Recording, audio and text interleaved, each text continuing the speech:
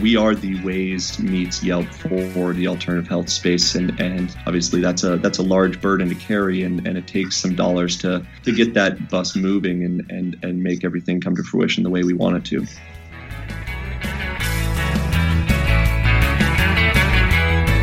From MJ Bulls Media, it's the Raising Cannabis Capital Show.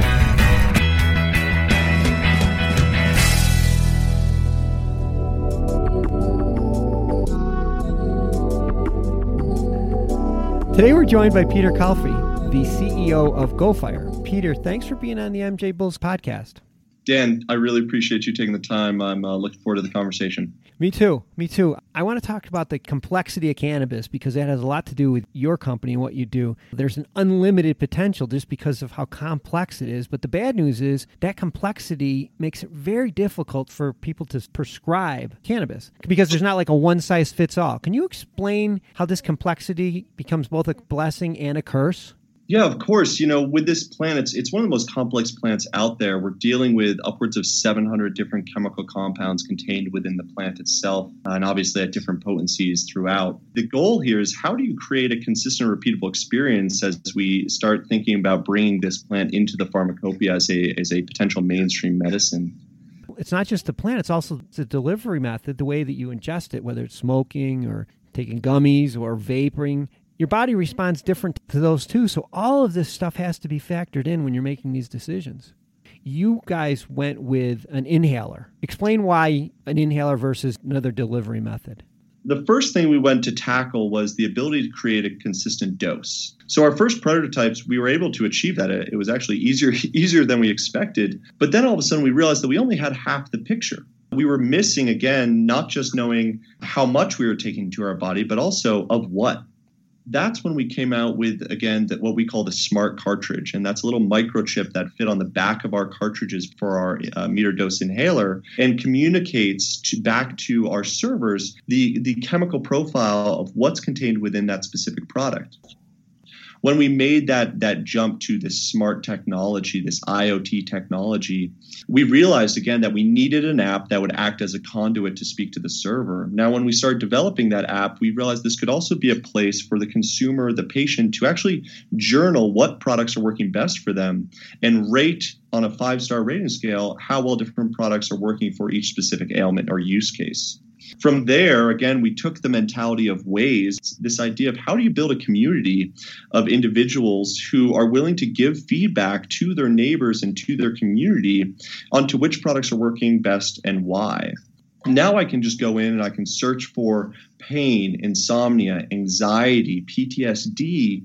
It'll actually generate and populate what products are available within my specific area that work best for those reasons.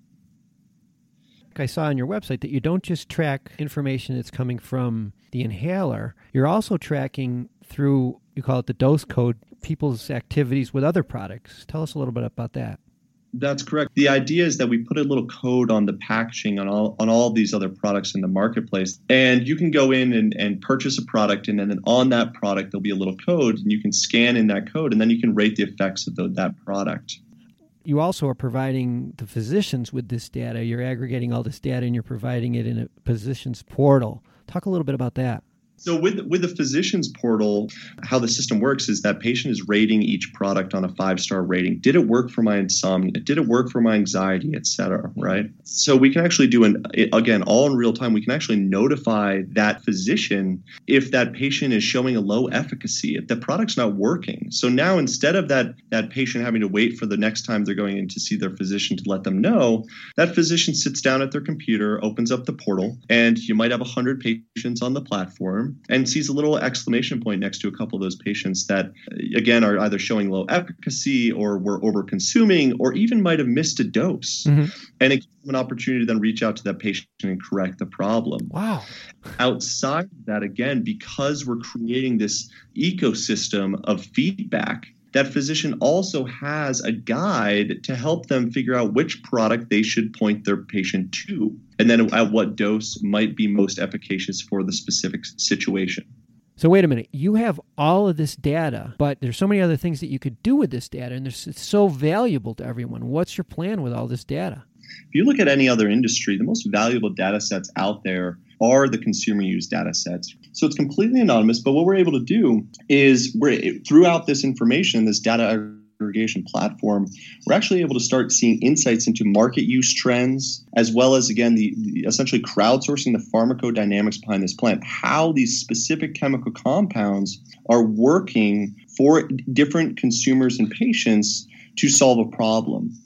Being able to own the consumer use data in this space is a pretty incredible place to be. And I'll be candid, we did not realize what we were walking towards as we were walking there. But again, just having access, again, for the first time, we are the only company that's able to collect the efficacy data, the market use trends, market research trends. And again, the benefits for this, we can then funnel this information. Again, it's completely anonymous, but we can funnel this information back to the manufacturers, back to the retail locations, back to the consumers, obviously to help them find better products more fit to a specific need or ailment, and obviously the advertisers as well. So we can start to identify where to best spend our dollars as businesses within the space.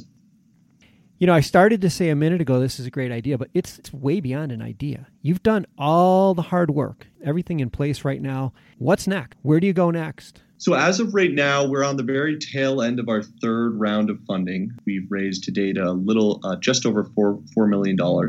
We will be opening up our next round of funding here in the next couple months, which is really, again, our war chest and allows us to scale into Canada, continue to scale in the U.S., bring it to Europe, et cetera, and allow for, again, that scaling on supply chain.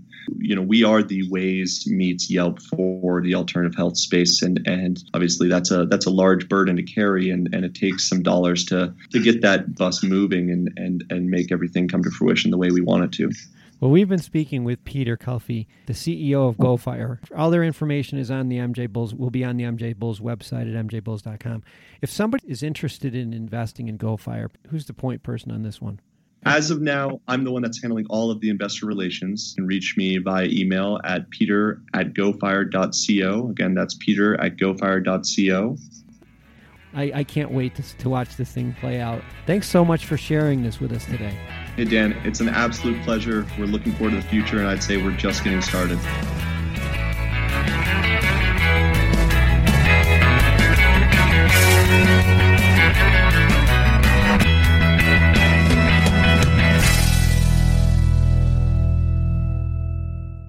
Thanks for listening to today's show.